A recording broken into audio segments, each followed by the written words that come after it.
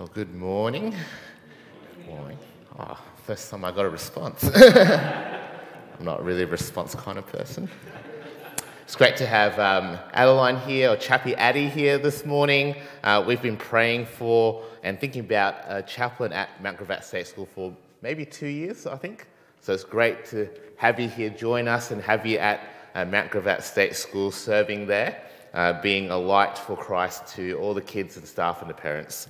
As we think about our community, our local community too, just letting you know that there's a men's shed service happening this morning, and the men's shed at Mount Gravatt, they meet during the week, and quite a few of our men are connected to the men's shed. It's a great place for men to get together and socialise and also keep their minds busy, and also it's a great place for men to share and be an example for the gospel to other men who haven't heard the gospel. So they're having a men's shed service at St. Bart's this morning. It's great to pray for them. I believe there'll be quite a few non-Christians who would be at that service too, so it's a great chance for them to hear of God's love for them in Jesus. How about we pray for them, and also as we come to God's word this morning.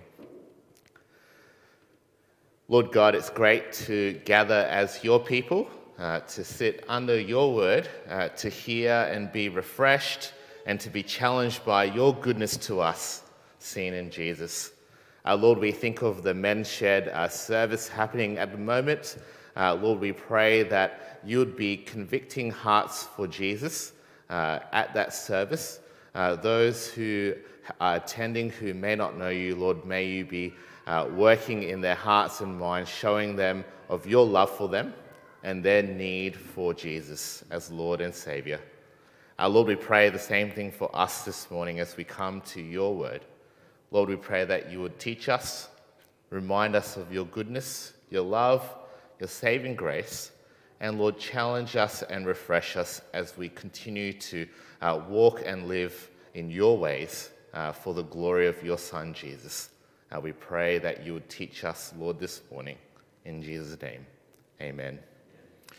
Well, as we begin today, let me ask you, what do you think of when you hear the words led by the Spirit? Some of you might think it's those charismatic Pentecostal churches, maybe it's the emotional worship, singing experiences, maybe it's about tongues or other gifts. Some of you again might think it's about spontaneous, flexible, ditch your plans, go with the flow, being open to God's promptings. Some of you might even think it's about guidance, seeking God's leading, following what we might refer to as God's calling or God's will in a situation. Sometimes this phrase even becomes something mysterious and secret, something that we can't reason by human terms, and we use the phrase led by the Spirit, either sincerely and honestly or even cynically, led by the Spirit. Someone once told me a story of how she was thinking of buying a house, and she says to me, I was led by the Spirit, and I got into the car and I just drove where the Spirit prompted me to go, and where I ended up, that's the house that God wanted me to buy. Well, led by the Spirit, it's a phrase, a topic of great contention. And depending on what your background is, you might love this phrase or your spider tingles turn on at this phrase. And this phrase, this topic, brings out the extremes in the church today. In some circles, there's an overreach. The phrase is warped in meaning. It's gone too far. It's used wrongly and too often. And rather than being helpful, it's become a hindrance and sometimes even a heresy. But in other circles, on the other side, I think there's an underappreciation. The phrase, it becomes a bad word. The Spirit's not talked about, and when we talk about it, it's been frowned on. When the reality, as we look at God's word of the Bible, is that it affirms the work of the Spirit, and it affirms the truth that disciples of Jesus are led by the Spirit. Well, this morning, we're going to unpack this phrase, this truth. A disciple of Jesus is led by the Spirit. And we're going to, God willingly, redeem, set straight, and put into the right perspective what being led by the Spirit means. Because you see, God has indeed poured His Spirit down to His people. His Spirit, the Holy Spirit, lives in us. He lives in every disciple of Jesus. And that means all followers of Jesus, all disciples, all Christians, all believers are indeed led by the Spirit. And we're looking at this passage, Romans 8, today. Just to give you a bit of context, Romans chapter 1 to 7, Paul, he's been unpacking the heart of the gospel message. He says, chapter 1, we're sinners, we deserve death, but we're being saved by grace through faith in Jesus alone. We're in Christ. Romans 7, the chapter before this, unpacks what this looks like, being saved by grace in Jesus, but living in a world that's still marred by sin. And this tension of, I want to live for Jesus, but I still sin. I still live in a sinful world. And we come to Romans 8, and it addresses this by talking about the work of the Spirit in a believer's life, a believer who lives in this world where we're made righteous in Jesus, but we live in a world marred by sin. In fact, we know today's passage highlights the Holy Spirit because 14 times in these 17 verses, the Holy Spirit is mentioned. He's mentioned in different ways. The Spirit of God, the Spirit of Christ, Spirit of life. All of these referring to the one and same Holy Spirit, the third member of the Trinity of the Godhead. But as we get to Romans 8, it may not be what we expect it says. Paul starts in verse 1 with this grand statement. There is therefore now no condemnation for those who are in Christ Jesus. You see, now, when you're saved by Jesus, united with Jesus, enjoying salvation with sins paid for in Jesus, that's the message of Romans 1 to 7. There is no condemnation. You're freed, liberated, no longer under the power and dominion and the burden of sin. There's victory for the follower of Jesus over sin and death. The word condemnation, it's a legal word. It means not under punishment, or in ancient times, the removal of a curse, not under a curse anymore. Obviously, here it's talking about the curse of sin. It's removed in Jesus.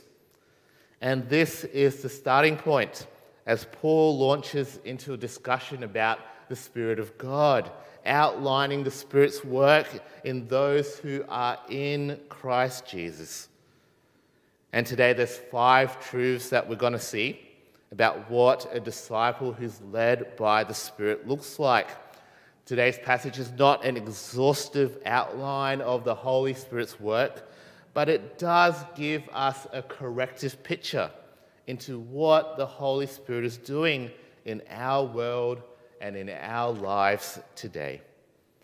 And we find the first truth as Paul keeps going in verse 2.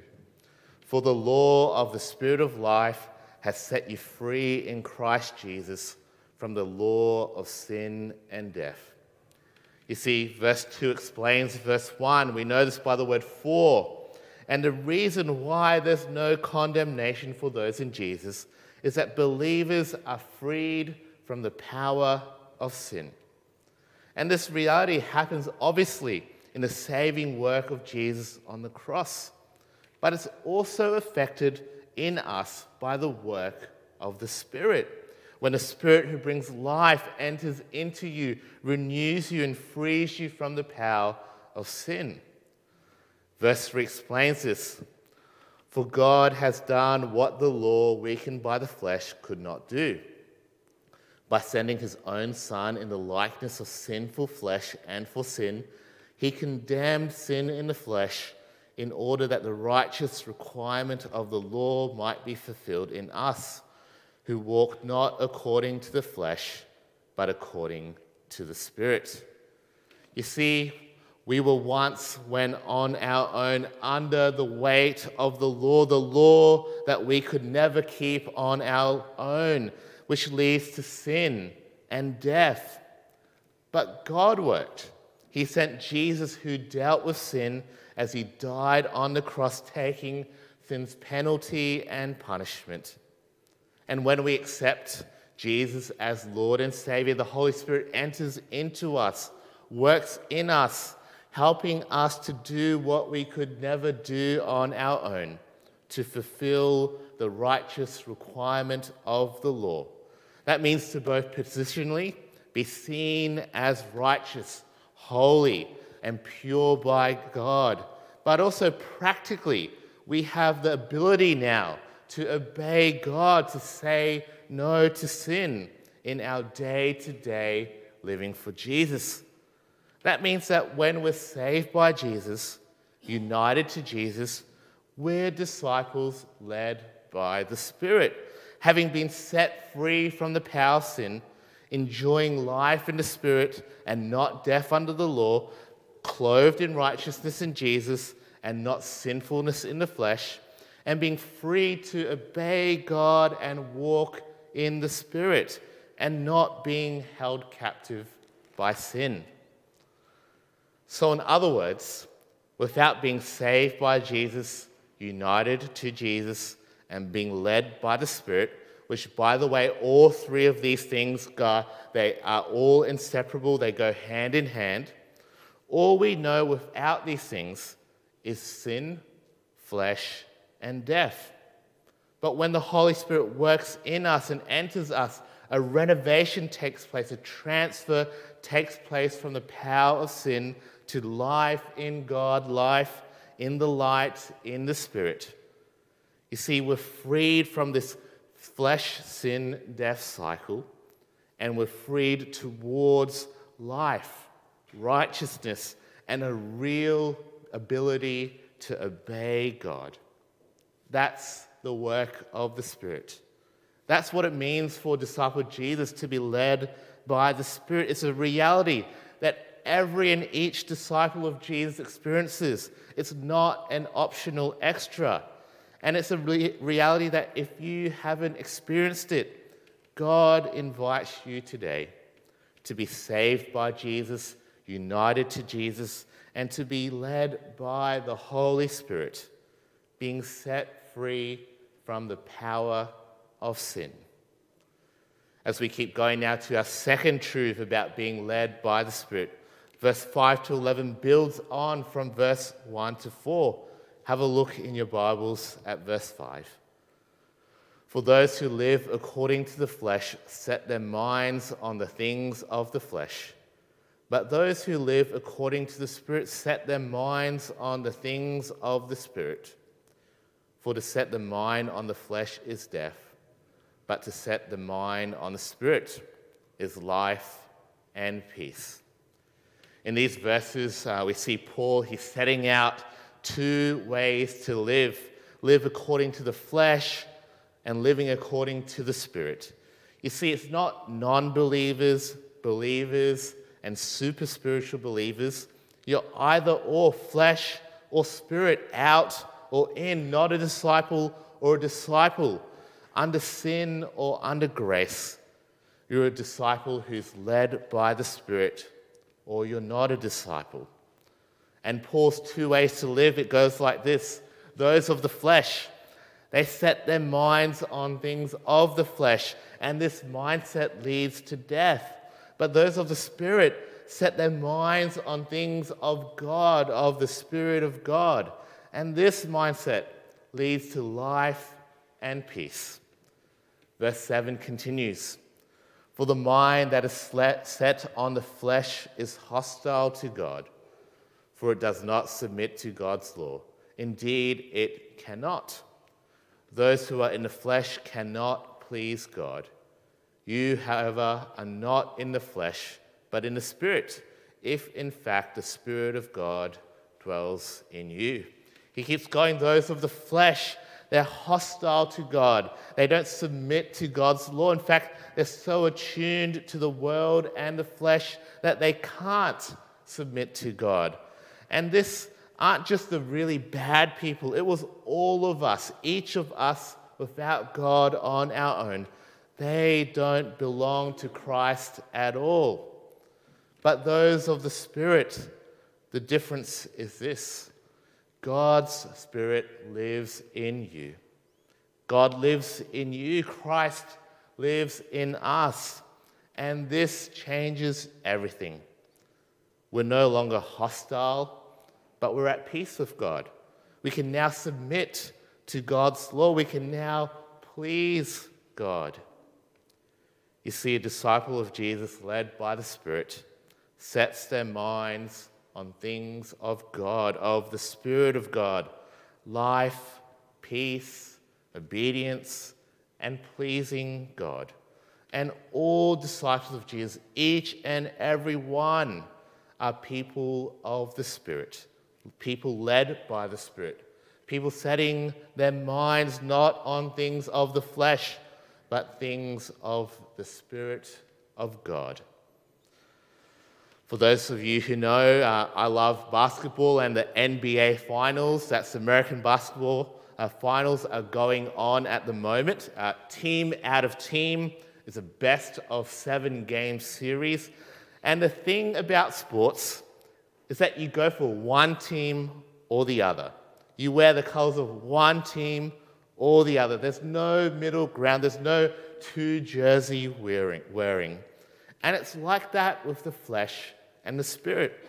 You're either of the flesh or of the Spirit. There's no middle ground. There's no two jersey wearing. At one stage, we were all part of Team Flesh.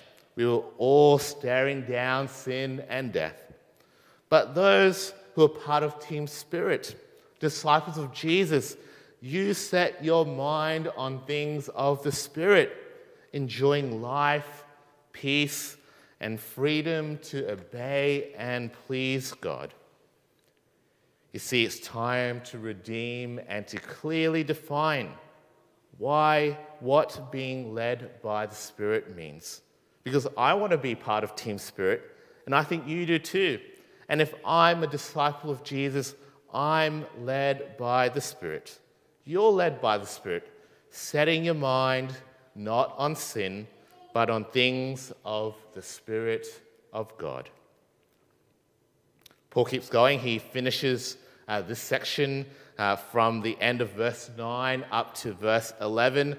And while it's a whole section that starts in verse 5, I separated it this morning because I think it gives us another quick truth about the Spirit of God. Let's have a read from the end of verse 9. Anyone who does not have the Spirit of Christ does not belong to him.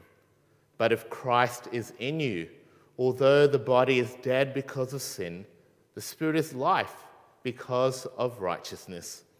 If the Spirit of him who raised Jesus from the dead dwells in you, he who raised Christ Jesus from the dead will also give life to your mortal bodies through his Spirit who dwells in you. Our third truth this morning is that disciples of Jesus led by the Spirit means knowing that you have life in Christ.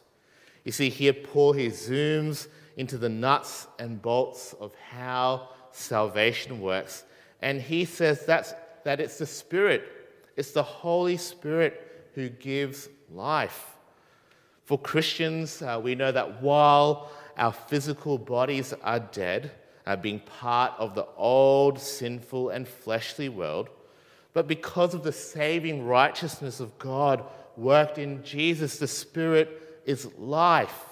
He's the giver. He's the effector of life.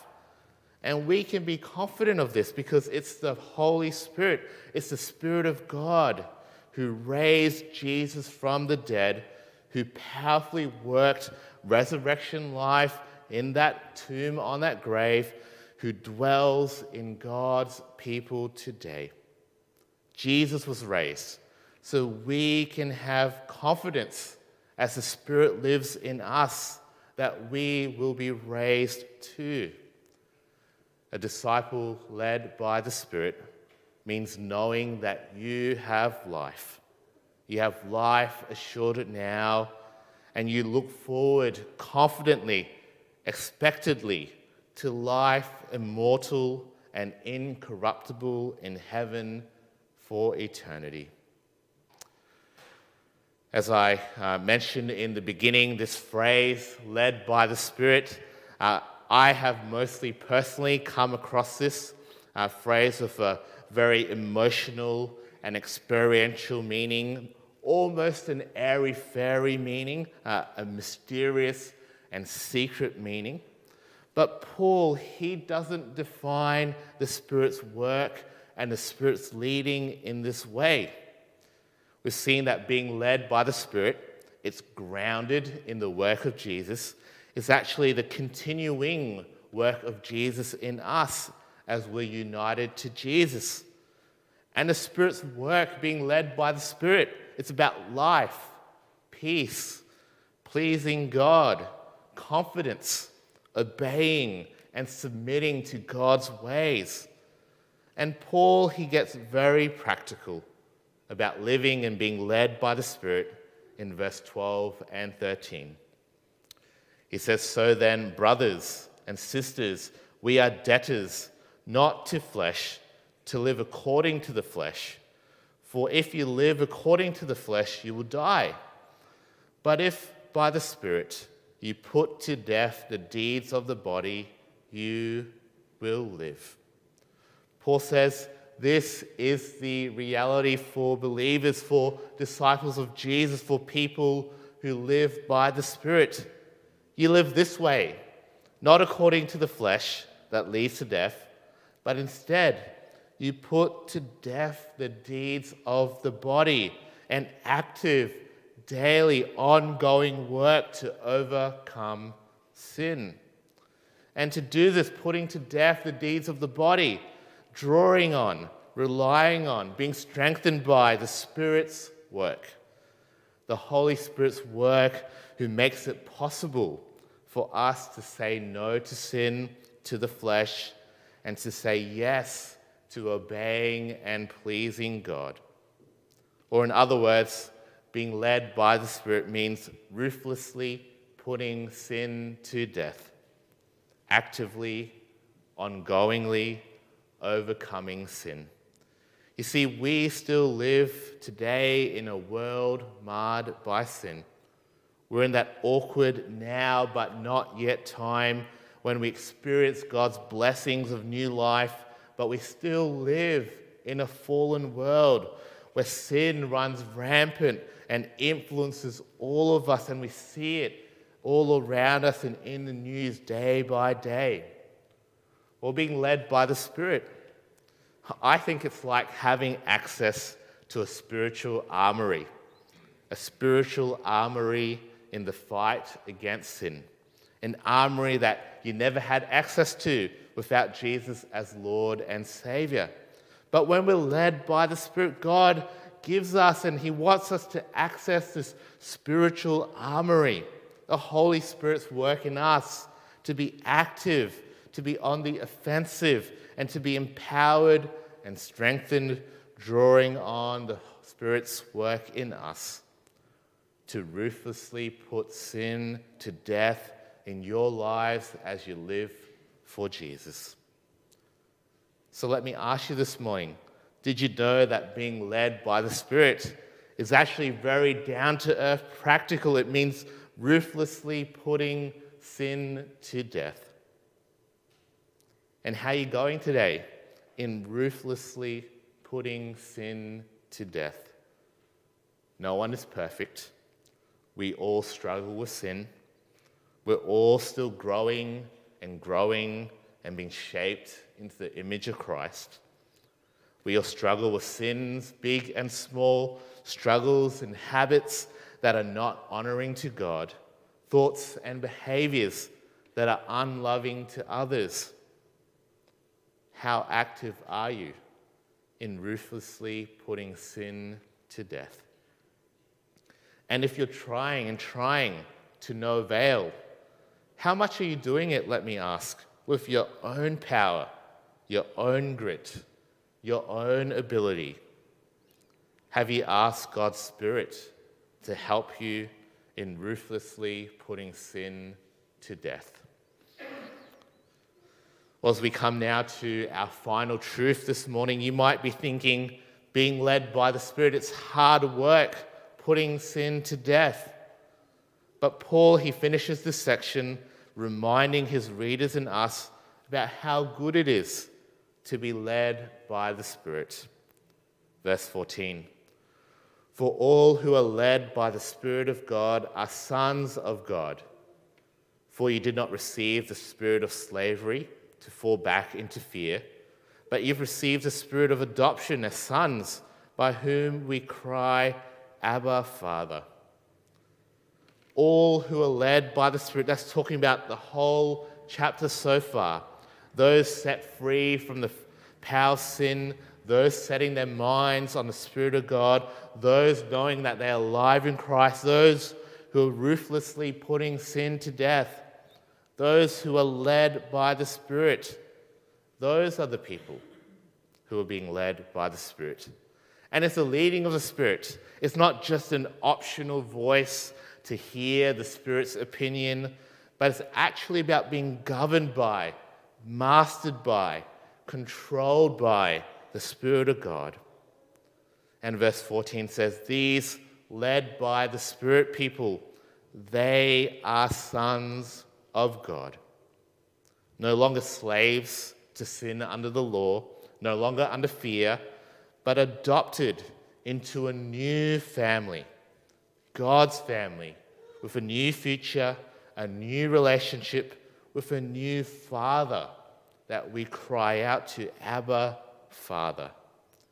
You see, all disciples of Jesus, led by the Spirit, are sons of God, part of God's family. That means all who are in Christ are people led by the Spirit. Paul keeps going as he finishes in verse 16 and 17. "The Spirit himself bears witness with our spirit that we are children of God, and if children, then heirs, heirs of God and fellow heirs of Christ, provided we suffer with him in order that we may also be glorified with him." See, the Holy Spirit works in you, confirming, reminding, assuring you that you are a child of God. That means if you can confidently proclaim this morning that you're a child of God because of the saving work of Jesus, that's the Holy Spirit's work in your life. And if we're sons of God, that means we're children of God.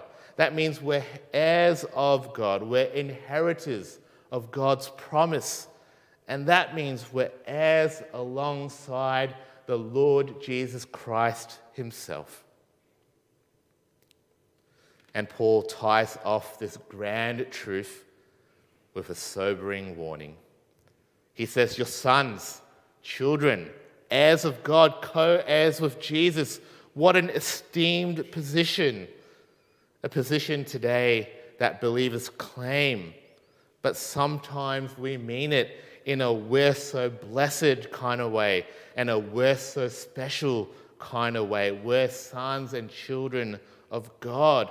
And it is blessed, it is special, because it's a position that leads to glory with Jesus, our fellow heir.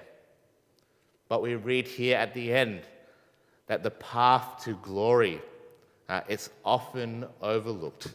It's not a path straight to glory that's promised in some churches and cults today. It's a path to glory that's following the person of Jesus. Just like we sang this morning in the song Jerusalem, suffering, then glory, affliction, then glory, discipline and pruning in the words of John 15, then glory. You see, glory is the new and perfect creation. And while we're all 100% saved in Jesus and we're 100% sons, children, heirs of God, we're still not there yet in glory. We still live today in a fallen and sinful world. We're still waiting for that great and awesome day when Jesus comes in glory. And as we wait towards that last day, we're to follow in the footsteps of Jesus, taking up our cross, dying to self, dying to sin as we follow Jesus, suffering before glory. You see, a disciple led by the Spirit knows that they are a son, a child, adopted by God, a privileged position, but a position with a call to suffer as we wait for Jesus to return in glory.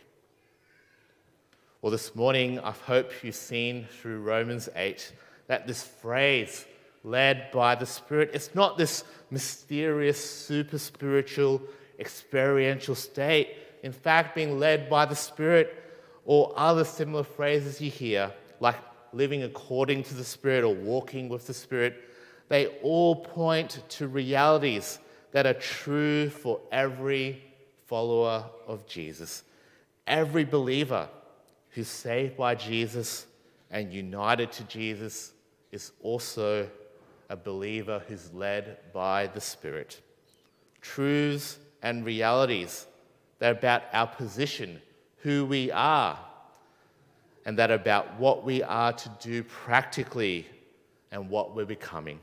You see, being led by the Spirit, it's letting the Spirit of God lead us, govern us, master us in light of the grand picture we saw in verse 1, that there is therefore now no condemnation for those who are in Christ Jesus.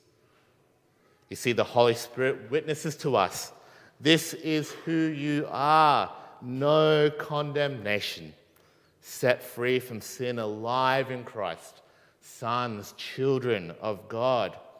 And the Holy Spirit convicts us of what we're to do, setting our minds not on the flesh, but on the Spirit of God, ruthlessly putting sin to death, suffering before glory, so that we work toward what we're becoming, no condemnation on that last day when Jesus comes in glory. So as we finish off this morning, maybe for you today, amidst the ups and downs of life, you need a bit of a pick-me-up, a reminder of all God has done for you in Jesus.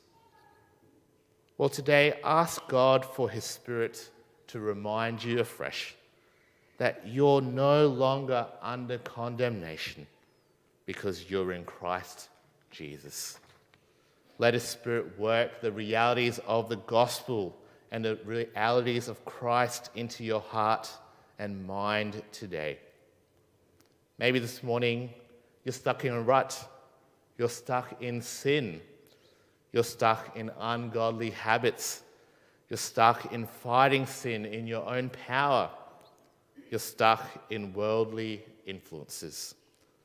Well, this morning, ask God for His Spirit to convict you and to work in you, to fight sin, to set your mind on God and the things of God, and to live as one with no condemnation in Christ Jesus.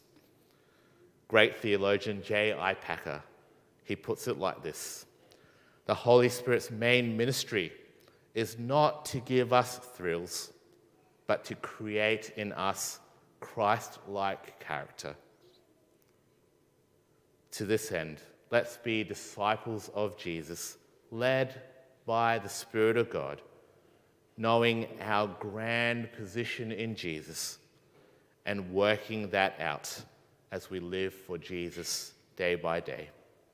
Let's pray to this end. Lord God, we're so thankful that in Christ there is now no condemnation. no fear of judgment, no wrath or sin hanging on our shoulders, that Jesus paid it all in our place.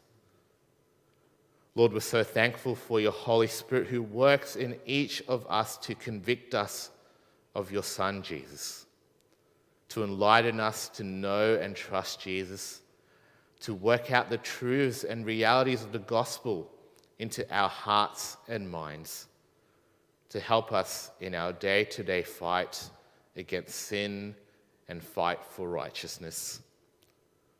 Father God, help us to know that we all, as disciples of Jesus, are people led by the Spirit. Help us to let the Holy Spirit refresh us of your good gospel. And Lord, may your Holy Spirit work in each of us so that we can live out the gospel. We pray all these things in Jesus' name. Amen.